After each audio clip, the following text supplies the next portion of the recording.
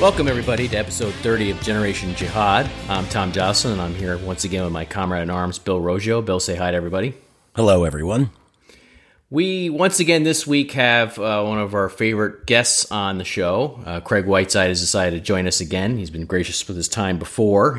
Earlier, you'll remember on one of the earlier episodes of this podcast, he came on to talk about his excellent new book, The ISIS Reader, and we did a pretty extensive conversation or discussion of that book. And today, Craig has come back. He's going to talk about these new documents that were released by the U.S. government that basically deal with interrogations of the jihadi who would go on to become the emir of ISIS. And the files are fascinating. They're very interesting. Of course, you have to sort of very carefully analyze them, and there's nobody better to bring on the show to do that than Craig. So, Craig, welcome back to the show. Thanks for joining us again. Yeah, thanks. It's great to be here. Always enjoy your stuff. And you guys are part of this story, if you know it or not. You probably know it. Well, yeah, I mean, we've been following this for a while, so a lot of the details here sort of piqued our curiosity, and we saw this story come out, and it was one of those things where we hoped it would get a lot more attention, but of course in this busy sort of news world, it was something that didn't get the attention it deserved. And of course, the headline that came out of these files was that the new emir of ISIS, he's now known as Abu Ibrahim al-Qureshi, was in fact a snitch, that he was somebody who actually gave up intelligence on his comrades in the field there in Iraq. This is something that obviously should be damaging to his credentials or his bona fides in the jihadi ranks. But Craig, why don't you walk us through this a little bit? Why don't you tell us about what the files are, where they came from, how they were put out, and then sort of we'll get into what you take from them. Sure. And I mean, it's true that these interrogation reports are very, very detailed. Some of them are summaries, some of them are in his own words, and they do tell his side of the story. In just the first three interrogations, there's actually 66 interrogations total, and they've only the U.S. government's only released these three, the first three, and we're not sure why. And so you would join us, Craig, in asking and we'll get wanting the U.S. government to release all of them, right? That's sort of our shtick. Yeah, as a push for that in other venues, other people, and certainly that's something that I think we can all get behind is further releases of these documents, and I'm not sure why the rest haven't been released, but it's early 2008. He was captured in Mosul. In Milton's description in CTC Sentinel, he actually can link it to an actual article written documenting, quote unquote, the second highest leader of AQI captured in Mosul on that particular day in early 2008. So there's a lot of good corroboration you can get from open source reporting on it. And I think the interrogations talk a lot about individuals that he whose names and faces he identifies as part of what appears to be pretty normal interrogation techniques by an American military that's pretty savvy at this by 2008. They already seem to know who everybody is in the organization, his local organization, including his higher, his superiors. And, there's some question whether or not he realizes that, lying at this point would be probably counterproductive. But he definitely gives up a lot of information and names.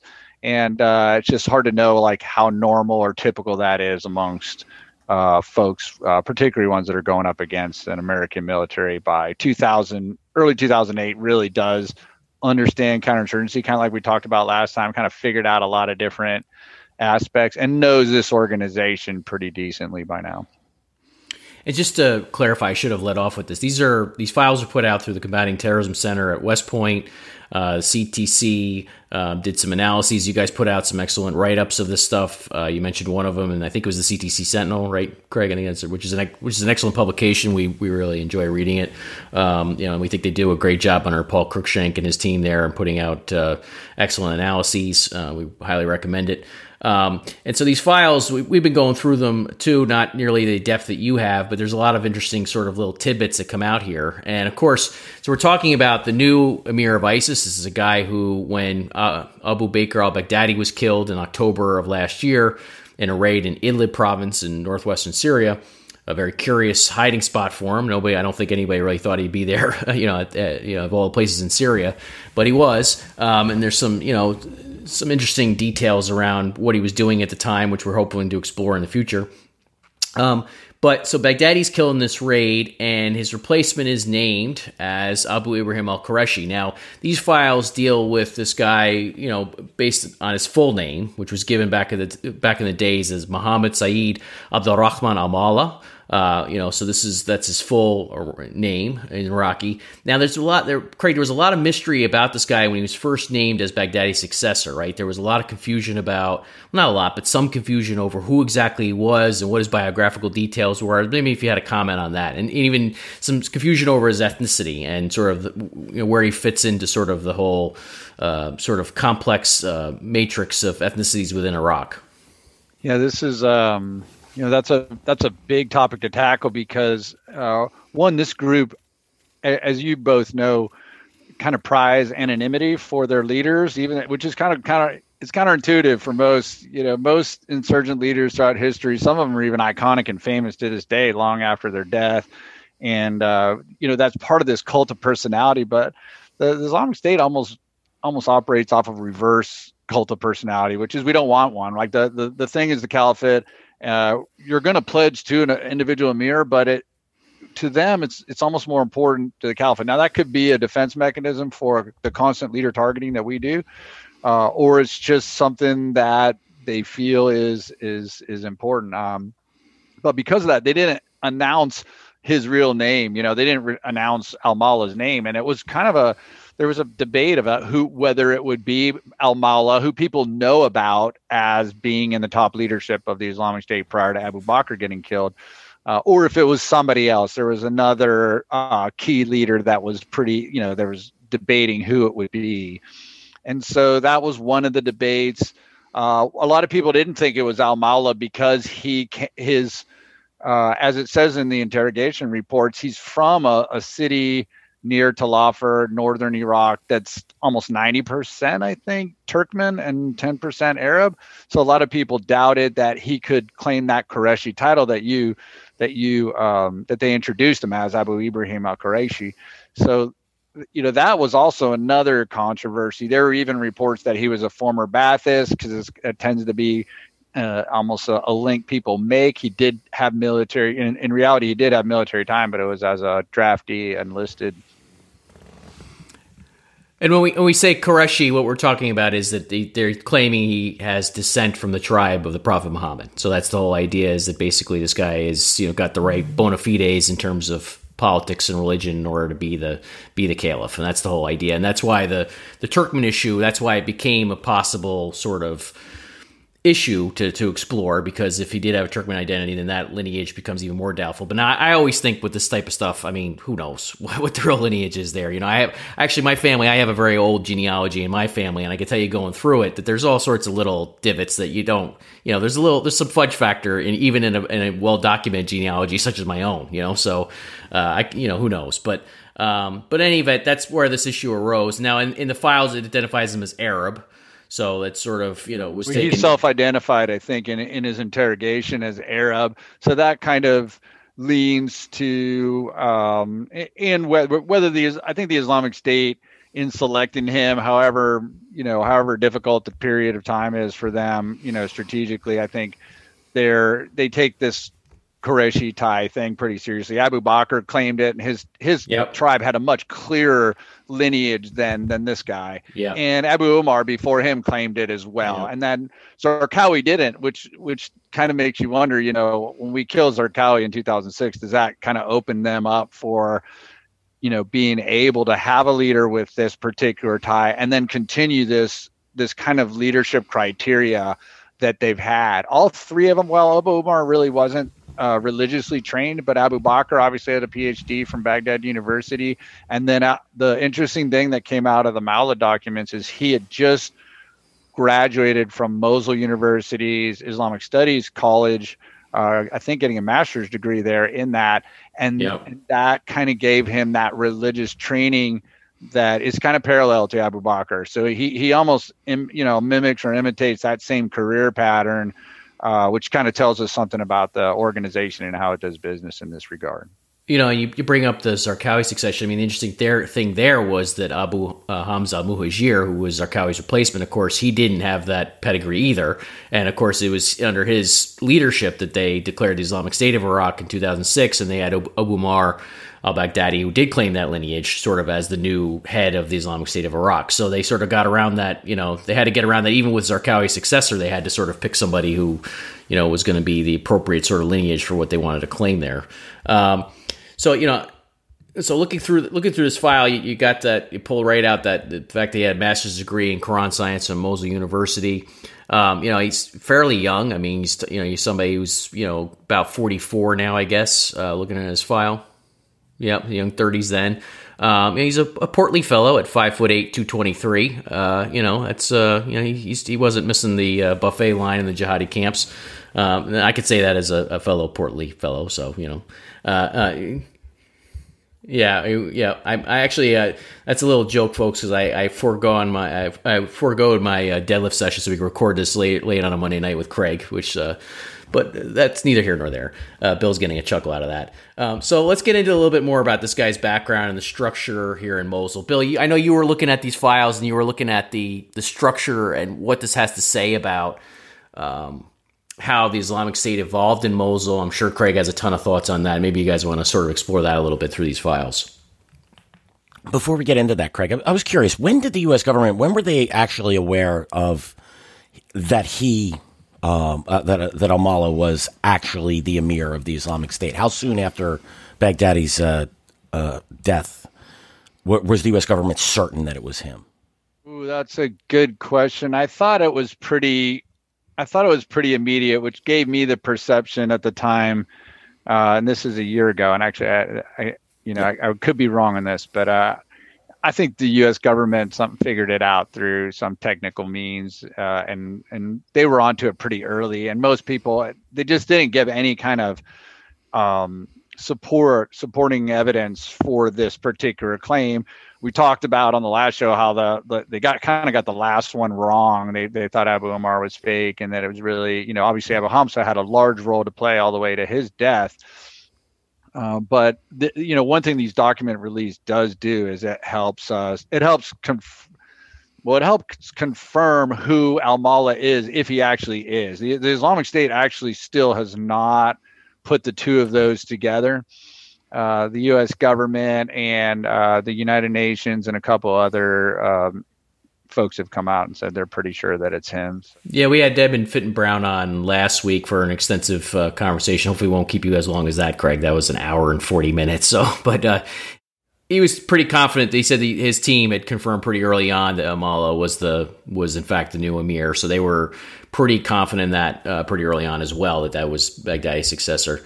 Yeah, the reason I asked this, you would think it would be prudent to immediately, for the U.S. government, for the United Nations, to identify him and release this information. It just puzzles me. It's 1 year later. What sort of, other than historical, it just would have helped discredit him in a lot of ways to say, hey, Islamic State, your new emir is a snitch, and here's our interrogation sessions with him.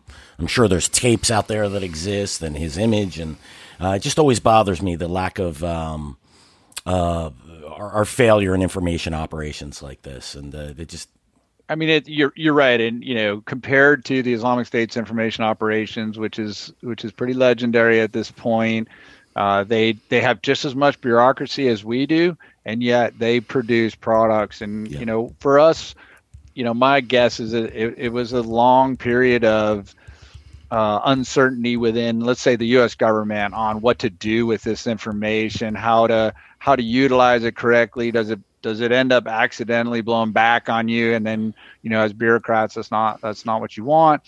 And eventually, they really thought, I think originally, that they were going to discredit Mala on the Turkmen. And then, again, depth of knowledge of societies, and also Tom's point that genealogy and ancestry is pretty complex for most families. Never mind, Arabs or even Turkmens or Arabized Turkmen in the Middle East, and the most folks who have knowledge in the area. I think Hassan came out pretty early and was like, the there's plenty of ways that he could be a Qurayshi and be from that particular area and that tribe. As a matter of fact, it's not as clear as Abu Bakr's was or Abu Umar's, who they have kind of tribes that are very much visible as descendants of the Prophet or lineage from the Prophet.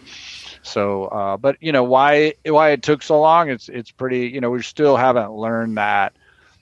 We've got to get out quickly, and like you said, it's kind of buried in the news now, but it would have been much more effective at the time. Yeah, I mean, and if we were forward thinking, we would have answered these questions long ago. We have all these interrogations, we have all these profiles. I'm not going to belabor this point. I just find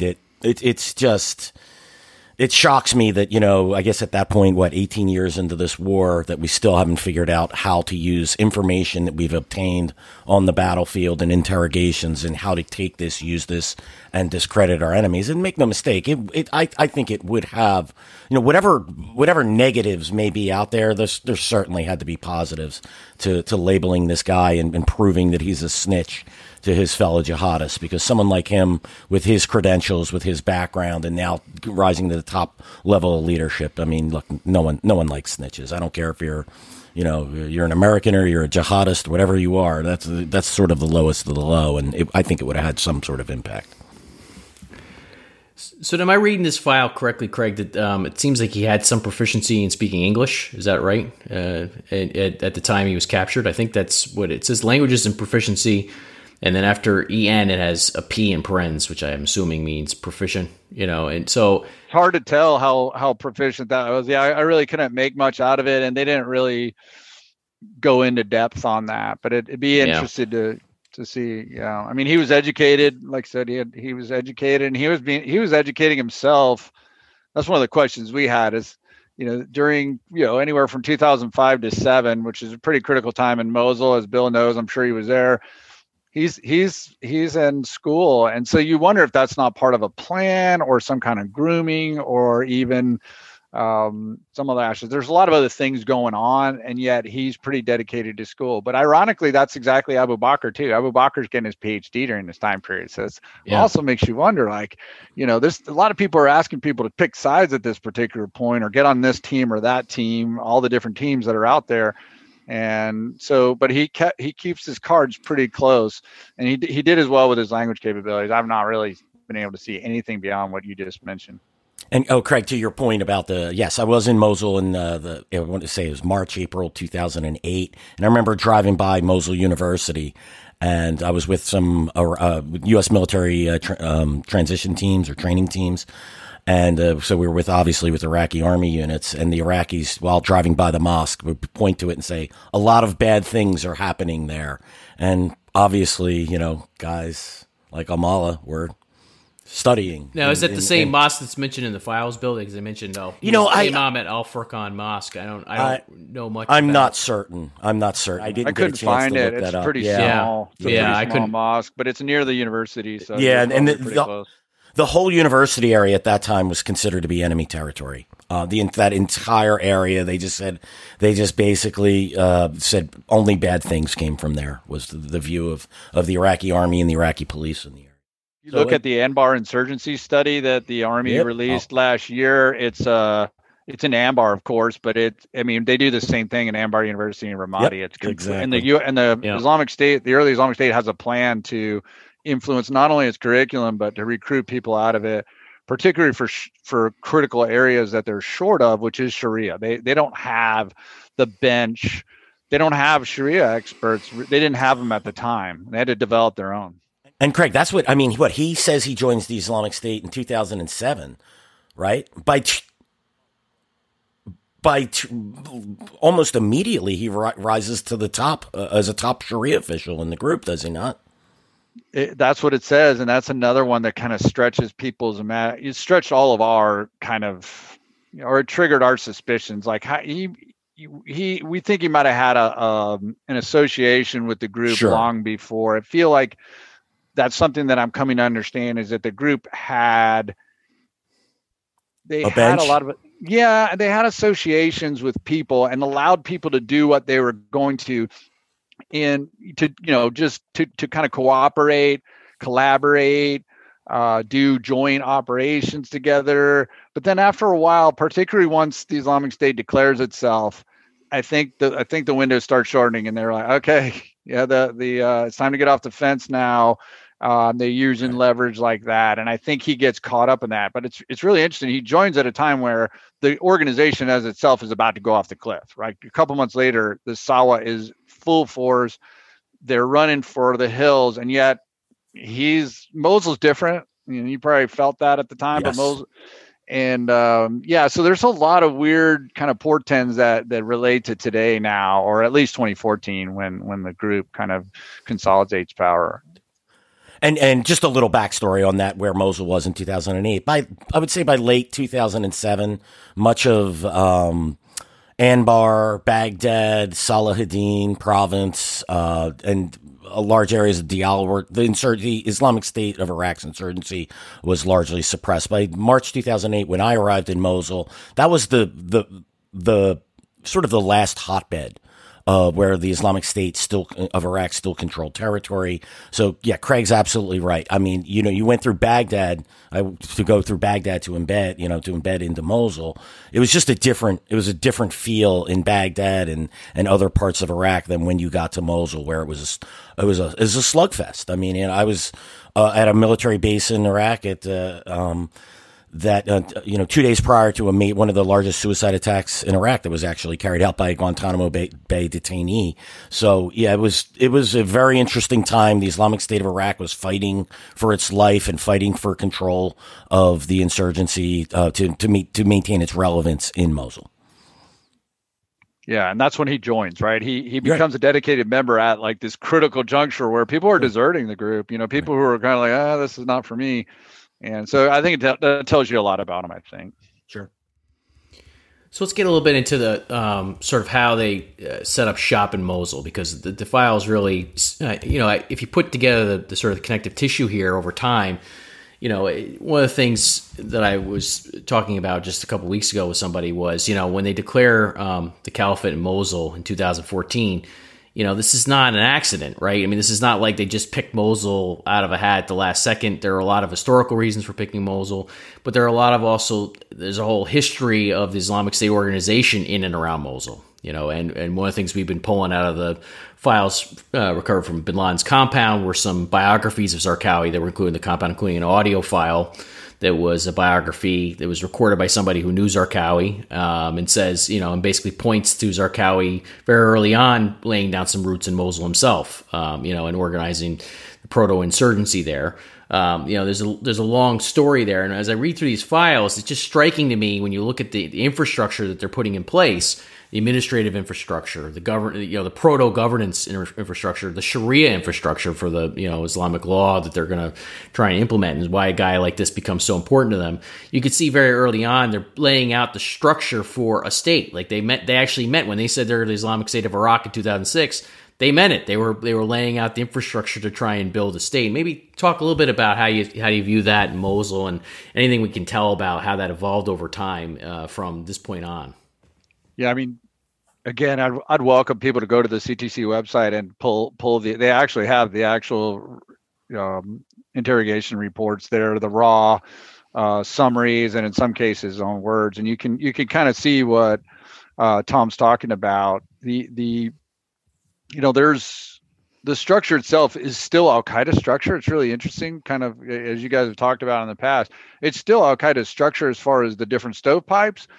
But, the levels, how they're layering down into Mosul, and then there's a northern region, and then there's the top leadership, and all of it's identical all the way down. And they're constantly filling these positions as they get taken off the battlefield by the United States or even other rivals. And so that's pretty impressive. You can see that. I think that story is well known. And then, of course, the Islamic State's tremendously famous for once they take over Mosul, is then expanding that structure into, 16 different departments that have a lot to do with population control and services, providing services for the population, all that other stuff. And it all starts here in 2007, like you're saying. There's 2 points I'd pull out that most people, like I say, I welcome people to see for themselves, is they're not that long either. There's lots of information in them. But one thing that he's trying to do is they're already trying to kind of cross-pollinate some of the branches, and in the wire stick diagrams, it's just like military people, it's the Sharia people here, the administrative people here, and so on. And yet he's trying to get Sharia people into each of the different wings so that the military has Sharia people in it. The security people have to, because they're going around killing people, they actually have to have Sharia people there to kind of make judgments on whether or not how much of an apostate these people are. So this is really critical. It's almost like embedding a JAG officer with a SEAL unit downrange that's doing targeting, and they have to kind of see if it fits authorities or authorizations for the use of force. So there's this kind of weird dynamics going on. But he's also doing it in the criminal enterprise. He's going through saying, well, we can, this is legit to steal because it belongs to apostates. No, these are good Sunni Iraqis, and therefore we can't take money from them other than normal taxation, right? We can't just abscond with the entire thing. I think when he's captured, he actually has a bill of sale for thousands of pounds of wheat, which he's involved in because the Sharia guy is also involved in the criminal enterprise, it's kind of fascinating how they're cross-pollinating. And then you can see the seeds for what eventually becomes in the Islamic State. Yeah, Craig, when I read that, I almost thought of like a commissars in the Soviet army in some ways. Yeah. I mean, really they're exactly, outside of the communist ideology, but it's very much like that. And I'm working on a project for that, but you can see that the French did it as well during the French Revolution. They called them representatives on mission, and that was to make sure that they were ideologically correct. And these guys do it as well. And so, that's a pretty interesting observation that I've been digging into very recently. So it's kind of funny. The other interesting thing is there's still all of this talk of hierarchy, and the structure, sometimes gives a perception that the Islamic State's this huge, massive bureaucracy like ours, right? Like the U.S. government. But it's not, because it's constantly changing. It's constantly, not just the people, but the structure is actually changing constantly. And like, for example, in these documents, he's the Sharia of Mosul, but they stick Al Furqan Media, which is the top level media outlet, they stick it under him he's supervising it. So that we can't even comprehend, the U.S. government sticking its stuff here in NPS and saying, hey, you guys know what you're doing out there on InfoOps. Why don't you guys supervise messaging for the top leadership? Why don't you guys screen the president's speeches going on? It's an absurd analogy, but that kind of flexibility is just kind of interesting to me. And it's really interesting from where they come from. I mean, their media unit is the most centralized part of them. And yet they stick it under the future caliph in Mosul. And Al Furqan is still the central media hub for the group to this day. Yeah. I mean, you just released a message from Al Furqan in the last 24 hours, Yeah. I mean, something we're processing and get up at Long War Journal here, get my act together. But, they're still pushing out messages, regularly through Al Furqan. Now, Bill, you had something you wanted to weigh in there with a little bit on the structure, or you want to go through this a little more? It was just a quick question. It's this is really nerdy. I think only you, me, and Tom will probably appreciate this, and maybe 3 other people out there. So I noticed that in their documents they talk about the right side and the left side of Mosul. Well, that's where I was going, Bill. So this is good. Okay. Good. Yes, fellow nerds think alike. What can I say? And the U.S. military and the Iraqi military are actually organized along the same structures. Obviously, we didn't call it left and right. We called it East and Western Mosul. I have a theory about this. I think I know the answer, but I'm curious as to what you think about that. Why was Mosul? What was it about Mosul that made it organizationally sound to divide it in half? That's a good question. I don't really. I know that's always been divided that way and talked about this way, but I don't actually know why, other than my guess would be ethnicities. The Kurds are on one side, but then again, the university is over there, and that's where he kind of, when he was in Mosul, hung out apparently both at the mosque and for his studies. Whereas the traditional, is the right side of Mosul, which is the older part of the city, and tended to be where I think the Islamic States, was able to operate a little bit more free than from. But I don't know. That's Yeah, with the American and the Iraqi side, the Kurdish was stronger on their side of the city. So you had the two primarily Kurdish units. Actually, there were almost predominantly Kurdish units. There were 2 brigades of that division were based there, and then the Sunni/Shia predominantly units were on the right side. I always felt that the Kurdish influence played a role in the Islamic State's organization as well. So now, just curious if you had any insight into that.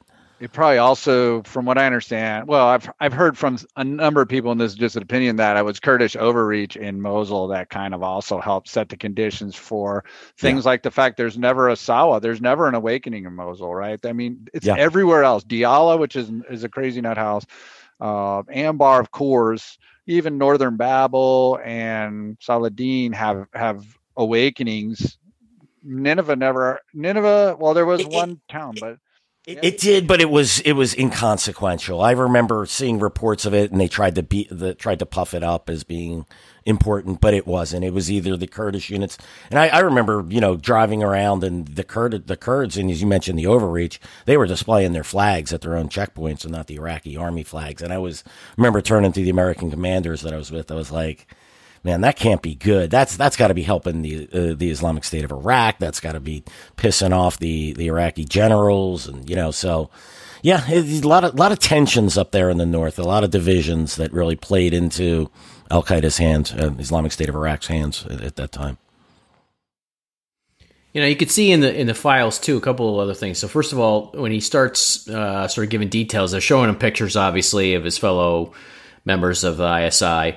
Islamic State of Iraq, and he starts identifying them. He gives a lot of details about Al Furqan Media, so he clearly knows these guys who are running it, right? I mean, he's identifying them by photos, so it's obviously a piece of intelligence that says, this guy's not just boasting about his ties to Al Furqan Media and his role here, and it's just a very interesting detail to see. The other thing is you could see that they're already reshuffling a little bit. They talk a little bit about transferring personnel, including Abu Abdullah al-Shami, who was the wali of Mosul. Interesting with his Nom de Guerre, obviously he's not a native, or at least the Nom de Guerre implies he's not a native, obviously, of Mosul, which we know.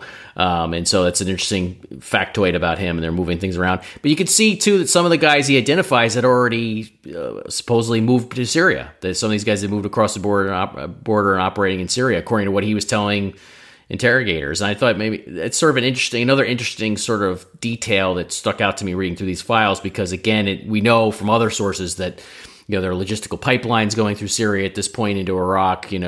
Bill liked to say, early on in the Syrian war, that basically what happened was that pipeline turned back against the Assad regime. Basically it was something that General Petraeus, you could see in leaked cables, was warning the Assad regime about, saying that this was going to come back to bite them. The fact that they were hosting all this in Syria going into Iraq. But you can see other personnel in these files mentioned are people who are living across the border in Syria, allegedly, in these files. And you can see the reshuffling, and there's just a lot of other nitty gritty details about the personnel. And I was wondering if you had anything that you wanted to share about that. Yeah, the individual you're talking about was relieved from being the wali of Mosul, and went back to Syria, which is where he was from originally, if I remember that timeline right. And the interesting reason it has to do with infighting, going back to what we were talking about earlier, is a bunch of Mujahideen Army, which was a rival group of the Islamic State, somewhat Islamized, and 4 of them had joined the Islamic State as part of the creation of the Islamic State of Iraq, and this supposed merger of tribes and groups and Al Qaeda in Iraq and all this other stuff. But then the tribal awakening happens, and they renege, and because, again, the Islamic State had, the thing I didn't know before was that they played fast and loose with associates and smaller groups. They'd even contract stuff out, give people money and say, go do attacks on the Americans or whatever, or the Iraqis. And but once you joined, you joined, and they killed 4 senior leaders of the Mujahideen Army. That's what the Wali decided. It's really well within their Takfir ideology. So he's just doing what the organization told him to do. And yet they stack him for it, probably just to mitigate some fallout. So there's still all of this, it's still a black hole. Like, what is happening between the Islamic State and all of its rival groups? And out of that, I think that's how al-Mala ends up being the deputy wali, because they sacked the security emir who probably did the killing, and they sacked the wali himself. And either he didn't have permission to do what he was doing from the higher or what. But this is another problem the Islamic State has. They're decentralized insurgency, but they really want to be able to weigh in on consequential political killings like this. And so that whole discussion with Syria and on all the different other rival groups. And I think these are things al-Mala had to weigh in on as the Sharia when he was the Sharia and when he was the deputy, is the legality of kind of inner resistance rivalry stuff. And that was really critical, obviously, during the awakening / surge period, which the Islamic State's under a lot of pressure at this point. And Craig, there were similar problems with Ansar al-Sunnah, which can you explain that as well? Tom preempted my question with that. That's why, Tom, when you see me laughing, there's another incident where Ansar al-Sunnah has actually killed 2 suspected Iraqi policemen, and it turns out they're actually insurgents, which is a story in and of itself, I'm sure, but sure. not a unique one. But it turns out one of them's an Islamic State person, the other one belongs to the Islamic Army, and so they have a big Sharia kind of they have a Shura council about it, and al-Mala's in it, and he's the one trying to get retribution for the killing of their soldier, and so is the Islamic Army. But it's Ansar al-Sunnah who does it, and they're the ones who are very ideologically identical almost to the Islamic State, except they won't join them for a variety of reasons. Eventually do by 2014, I think, eventually joined the Islamic State. But certainly it's an interesting story. In fact, on the Ansar al-Sunnah, I mean, one of the things we've been documenting in the Bin Laden files is that, Ansar al-Sunnah and its emirs are constantly complaining about the Islamic State of Iraq to al-Qaeda senior leadership. And the response from al-Qaeda senior leadership is, you should just join with your brothers, basically want to resolve these issues. But they're not taking Ansar al-Sunnah's side in the fight against the Islamic State of Iraq, although they're hearing them out.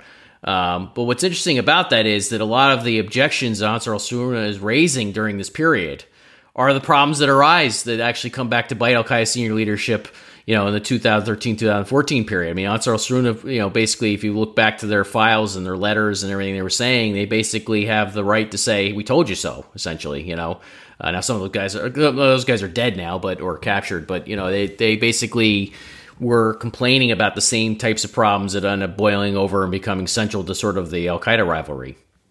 Yeah, I think so, but it's almost like the larger Al-Qaeda Islamic State rivalry. There's a lot of, they're blaming each other for stuff that each other is doing anyways. I mean, Ansar al-Sunnah in this particular case is killing Iraqi policemen. Well, what's their major complaint with the Islamic State at the time? Killing Iraqi Sunnis. Yeah, right. And that, I mean, they're all doing the same thing. And you can understand the frustration for Al-Qaeda, which is they're trying to get these people to work together, and especially the ideologues that, the Salafis, at least, let's get the Salafis together. The true Salafi jihadists, let's put it that way, because there's varying degrees of Salafi even in Iraq. Sure. And at the end of the day, they couldn't do it, which I think shows the real failures of their ability to get 2 very similar groups together. And the Islamic State, I think they tried very hard to get Ansar al-Sunnah on board, but it was always going to be their way. And I think the Ansar al-Sunnah leadership was like, no, we're not. We were the original ones. I think it was a little bit of a jihadi pride thing. We were the first ones here. We were the ones who helped Zarqawi when he came into Iraq. Yeah. He stole our guys from us and started what became a larger, more powerful organization. And they just have difficulty at the end dealing with it. And the U.S. helps because I think in 2007, we captured their leader and release him under the promise that he'll look at reconciling with the Iraqi government. I think it was al-Shafi. Yep. And it's a pretty famous story of turning an insurgent. But that splits the organization, because half of Ansar al-Sunnah is like, we can't negotiate with the Iraqi government, we're Salafi jihadists, and the other half's like, well, maybe we should, and it kind of just it goes downhill for them after that. But it does take a few years. Yeah. But again, al-Mala is like right at the center of this again, just weirdly, he's in the middle of this historical dispute, and he's well placed to kind of inform the Islamic State on how to deal with these rivals throughout this period and into the future, and even now.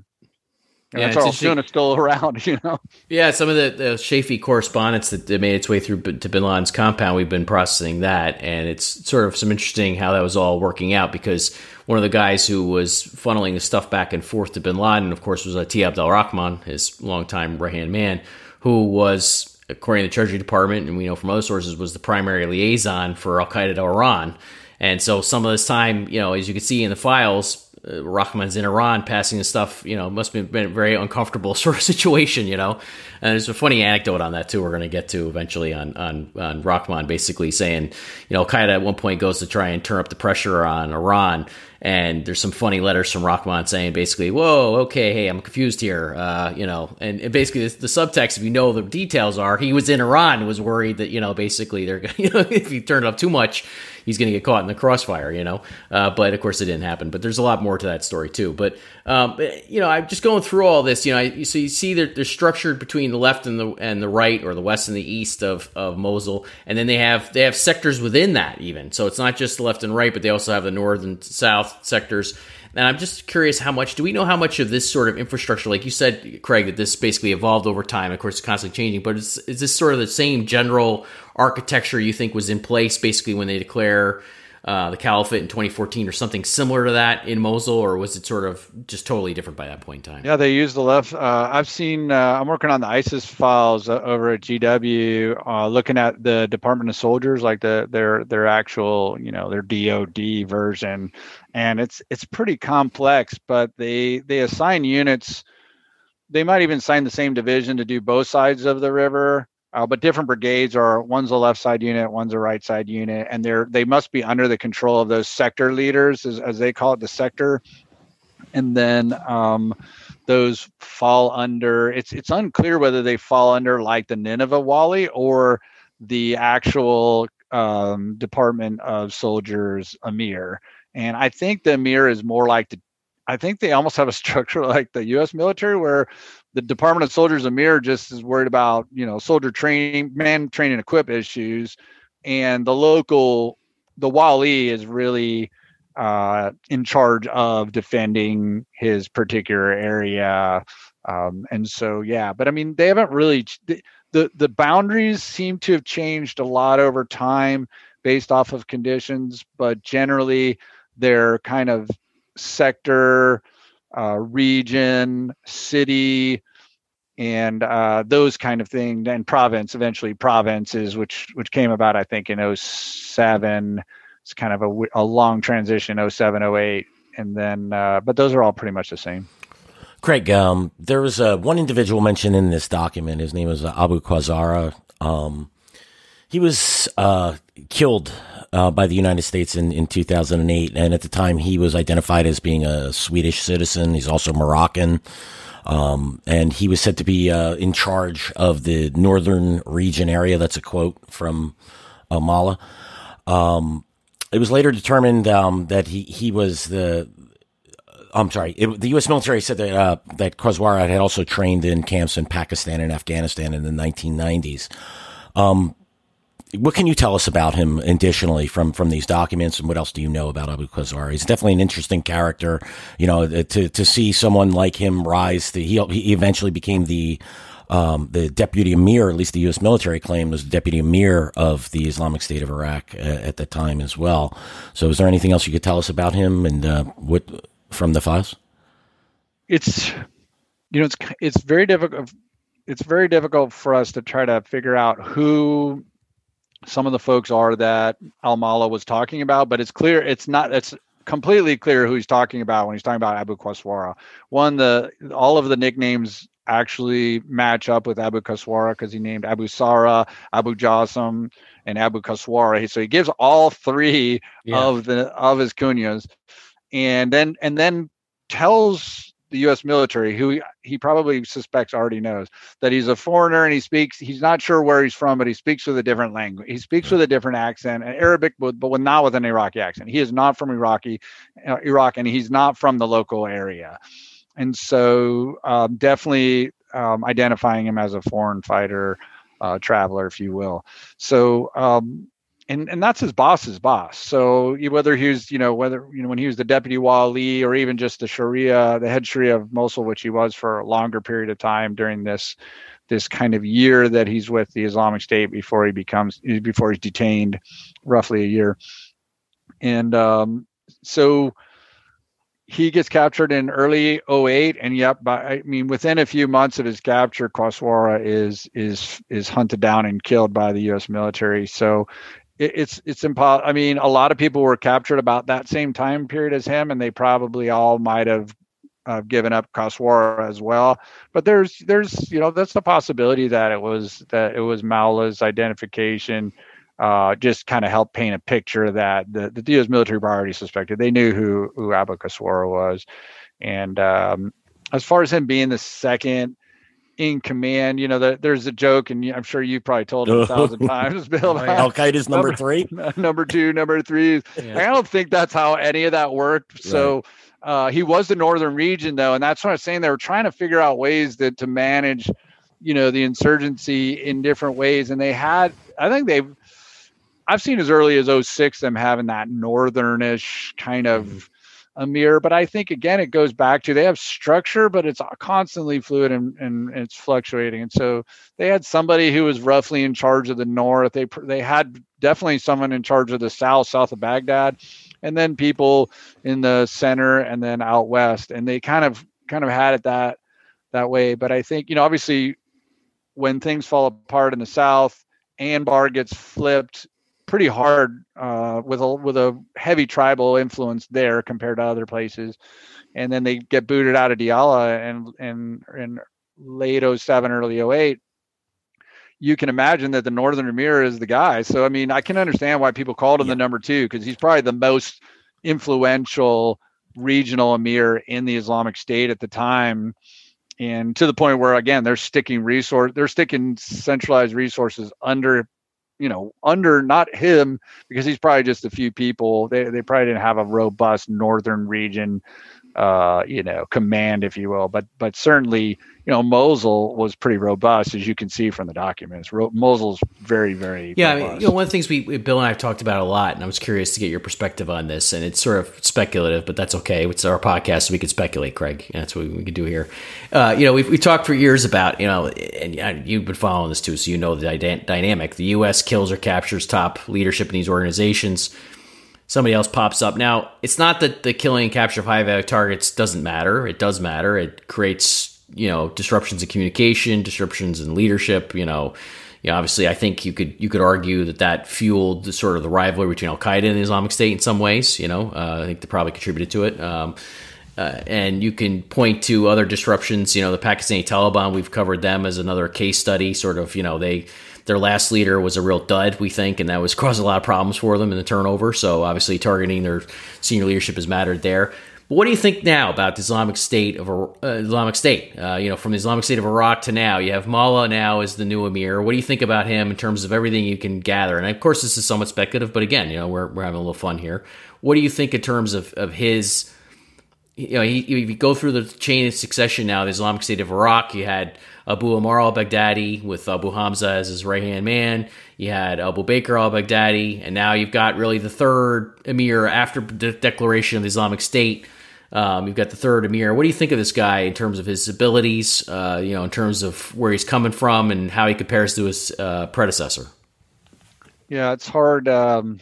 It's a little bit hard to tell. I think he's a pretty careful person just from listening. He's an opportunist and a pragmatist. You can see that from his interrogations. Once he realizes that the U.S. military knows a little bit about his organization, or when they lay out the exact number of people to this he particular stops pretending layer. To be a Sufi. He stops pretending to be a Sufi. Yeah, he realizes that his impression of the American military. This is not a reader of Rumi. He's just not a reader of Rumi. He's not reading, poetry in a way that is sort of the more spiritual nature of Islam. He's got a very different view of it than sort of the Sufis. I mean, just the way he kind of jumps into the organization, and it seems like it's not a culture shock to him. He's making decisions. And he talks about those. He talks about his role in the early on. I haven't seen him pop up a lot since, but that's not much different than Abu Bakr in the sense like he was not a real somebody until they made him. And so. But that goes to a point you gave earlier, which I want to reemphasize here, because you just made it again in a different way, I think, which is that this is not built on a cult of personality. That this is not how these guys are built, which is very interesting because it comes to the charisma argument when it comes to leadership of all this. I always thought that's a little bit misplaced. I mean, I think there's some truth to that when it came to Bin Laden, some truth to it, but overall, when you look at how these organizations tick, as you said, Abu Bakr al-Baghdadi was not exactly giving, lengthy sermons before he was named caliph. He wasn't a guy who was well known on the street. He's not a guy who, is going to be out there inspiring others just by his words or, his appearances. That wasn't him at all. He very rarely spoke on audio messages. And then one of his few, he gave his video appearance. I think it was his first video appearance is when he gives from the pulpit in the Mosul, right? In the Mosque of Mosul. I mean, that's the first time we ever saw him is then. So it's not like charisma was really the drawing factor with him at all. And you can see the Islamic State, we follow them obviously in all their media to this day, and they're still, they've taken a lot of setbacks, but they are still functioning. They are still humming along in some areas. And they're, they've had a lot of declarations of allegiance or pledges of bayah to the new emir. So it's not you can't say it's a charisma thing because this guy hasn't spoken publicly at all, right? As far as we could tell, no audio or video messages from him whatsoever. Yeah, the last one was the spokesman again. I mean, they're almost going for an anti-charisma model. The way we understand it, I know my partner Herrera and I think a lot about leadership succession, not necessarily about the leader targeting, like you said. I mean, the leader, and we think, there's a little bit of a misperception that you have to be charismatic to hold an insurgent organization together. It almost is very intuitive, like, well, this is a decentralized organization. You need to have something, but the charisma they needed, Zarqawi gave them. And then once he was dead, he served the purpose, and they're able to transition to much more what they call routinized, which means you have a much more normal leader who's very subdued, and it's all about the rules and the traditions within the organization and the bureaucracies. And, they weigh in occasionally, but, as you saw, Abu Bakr, very boring, and then they if they want excitement, they can just pipe in Zarqawi speeches in the background of their videos, and that just fires people up naturally, and will continue to do so until this organization completely disappears, if that ever happens. Hopefully it does. But they don't need that from their leaders. So we haven't seen al-Mawla. He probably is. They're probably keeping him alive. They really need to keep him alive because he is that continuity. But at the same time, he's got the title, and he'll weigh in when he needs to. But otherwise, they kind of have a brain trust of people who all kind of have the same experiences now, all fought the Americans. They have different skill sets, whether it's managing economic stuff or crime or the religious stuff. So he's going to be kind of responsible, even though he's not a high level cleric as you would imagine or that exists in the Islamic world. It's going to be good enough for the Islamic State. More importantly, he understands the Islamic State's theology, right? Their distinct spin on a theology, and he's been in the Sharia since the beginning of the state structure, at least, and so he's got all that credibility. So they'll want to keep him alive, minimize his risk, and then let everybody else, his lieutenants, do all the stuff. And that's where the number 2 of Al-Qaeda joke comes in again, right? Like, those are the people who are going to take the risk. And there's probably a few that are going to be Qurayshis who have some kind of documented Qurayshi tie who are sitting in that bench in case he gets found. And then they'll go through this whole thing again. But it's almost a battle drill for them now.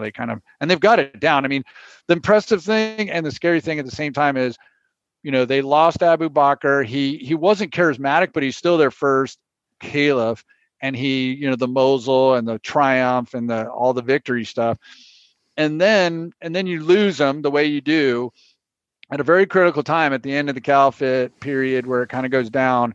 And the question is, do your affiliates stay with you? And they did, because they've kind of built this. It's not the caliph, it's the position, right?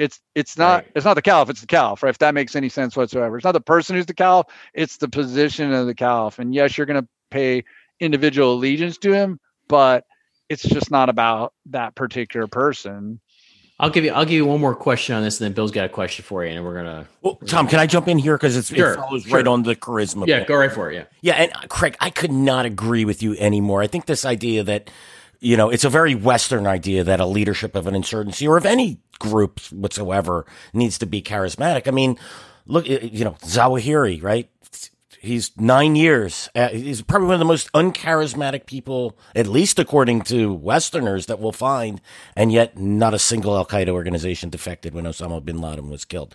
Look, I look at someone like Siraj Haqqani, who's one of two deputy emirs of the Taliban, probably considered one of the most charismatic figures within the jihadist world, and we have one photograph of him. I think there's maybe one or two recordings of his out there on record. Maybe there's 4 or 5.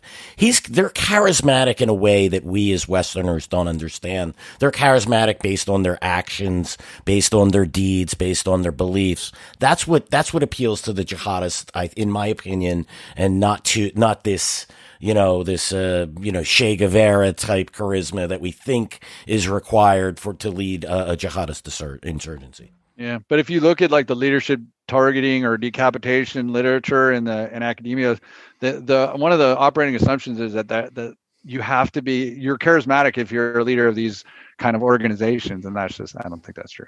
Yeah, great. Thank you, Craig.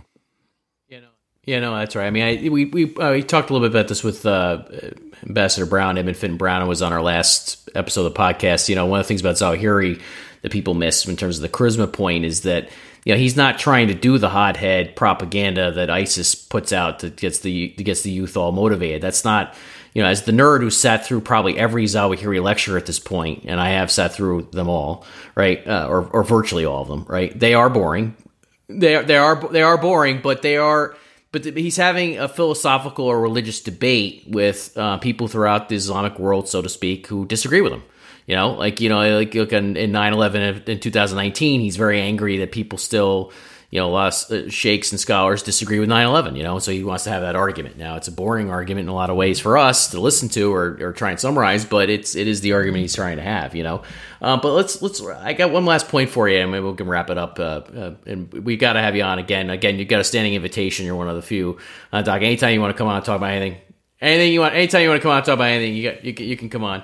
But Mala, I mean, there's been some talk about ISIS and Al Qaeda. We don't see any evidence that ISIS is willing to reconcile with Al Qaeda at this point. Mala is the new caliph now, so to speak, and he, as you said, he solicited all those pledges of allegiance to him from all the provinces. They've got that structure in place. In some places they're stronger than others, of course. There's an ebb and flow to all this. We got all the caveats, right? But, what do you think about this guy? I mean, he doesn't strike me. I mean, again, this is speculation, so I have absolutely zero intelligence here. But just looking through all this and going through everything, how the Islamic State has reacted after Baghdadi's death now, and knowing a little bit about this guy from these files and from other evidence and from what's happened here, he doesn't strike me as a guy who wants to sort of have a come to terms with Al Qaeda at this point, or Zawahiri, or anybody else along the lines. But maybe I'm wrong. Yeah, I mean that's a great angle I hadn't really thought of. Is what would his I know there's certain pretty influential folks talking about that being a possibility, and I do think it could be a possibility. And I would say this guy is pretty pragmatic, and I still don't think we really know what Abu Bakr was really about. Like, people try to tell us what they thought about him, or he was this or that. Yeah, you had to do a lot of deduction. You just had to. I have no idea. I'll tell you, I have no idea. And I've read as much as I could on him and thought about him a lot, but I have no idea what he was really like. But I got the feeling that was always going to be an impossibility under Abu Bakr, right? Like, I just got that feeling. And either that or Adnani was out on his own. But, again, Abu Bakr was boring, but he had that attack dog in Adnani. Sure. Who was, who went after Al Qaeda and had the chops to do it, who went after other jihadi rivals, and who went after the United States and Europe and everybody else, and did external ops. And I mean, but with him gone, it'd be interesting. Mohammed Al-Furqan is also, again, I'll go back to the brain trust as a crutch on this answer and say, the brain trust gets to decide, and they for better or for worse for them, I think they rely on this group decision making process a little bit more than we might understand. Mm-hmm. And because they got to live with it, they all have to live with it, right? They're all subject to the same kind of sanctions there if they're wrong. And so, Mohammed Al-Furqan, who is kind of one of the geniuses behind the Islamic State, and you're really hard to find anything on him. He's the media, he's the genius behind the media. Yep. But he was also a hardliner from a lot of the leaked, dissenters talked about. And so he's gone. He was killed in a drone strike 2016. Mohammed Al-Anani's gone also in 2016. There was a double decapitation on the media department, which is also where two of these bigwigs were. And obviously Abu Bakr being dead. I think Mao's got a little bit. I don't see why he would do it, to be honest. But I mean, I think there's more of a chance of it happening than before. Let's put it that way. That might still be a low possibility. And so that, and you never know. You never know what's going on. You got the heart of the question. Basically, we don't know. I mean, I said this is all speculative because we don't know. I mean, who the hell? We don't know. There's all sorts of communications between these guys that come to light after the fact, and we don't know what's going on behind the scenes right now. But you actually came right to the point that Bill and I have nerded out about a bunch of times, which is, a lot of these guys' Islamic State's hierarchy have been killed. And they were central to the rivalry. We thought that basically if that had happened earlier in the process, there may have been more of a ability for reconciliation early on, but sort of, if you look through sort of what they're putting out as an institution throughout the Islamic State, there's a lot of anti-Al-Qaeda messaging to this day. And I gotta believe that has sunk in to a certain extent institutionally across the board, that it's not something but again, we don't know. I mean, you don't know if they're going to have a turnabout on this stuff, going forward, or somebody's going to, have a change of opinion. But Mala, to me, I look through this guy's stuff and, I don't know. We don't know enough about him to really know what he thinks about all that. He hasn't actually commented on any of this stuff, publicly at all, or at all publicly comment on anything. So we don't really know. Yeah, and that's not unusual. Again, Abu Bakr did not. He made a speech after a year, and it was Osama bin Laden's eulogy, and it was very short and perfunctory. Yeah. And although he did say we translated and retranslated it several times in that speech, he did say basically that you have faithful men here in Iraq to Zawahiri, which was one of the indications that he was, because there was the whole idea that the Islamic State of Iraq was out of the Al-Qaeda fold as of 2006. I think there's a lot of evidence that shows that that's wrong, but that speech, which was the eulogy for bin Laden, was very much within the Al-Qaeda fold of speech, and there's actually one document, by the way, and I'll leave you on this thought. Actually, this whole episode is reminding me that I've got stuff I've got to send you from bin Laden's compound that I need your help processing, and I don't know what the hell is wrong with me that I haven't sent to you yet. I got a bunch of audio files. We got to get you working on this stuff and get your team working on it because we're trying to expand the pool of people looking at that stuff. But there's one file where it mentions that, basically Baghdadi had been selected and that the message had come in from Iraq. Do we want him to be the temporary emir or do we want to sort of pass off on it? It's an interesting message. It's very provocative, actually. We're going to get back to that at some point. But, I guess anything else to add here, Craig or Bill? We'll leave it here for our listeners. Yeah, I'll just follow up.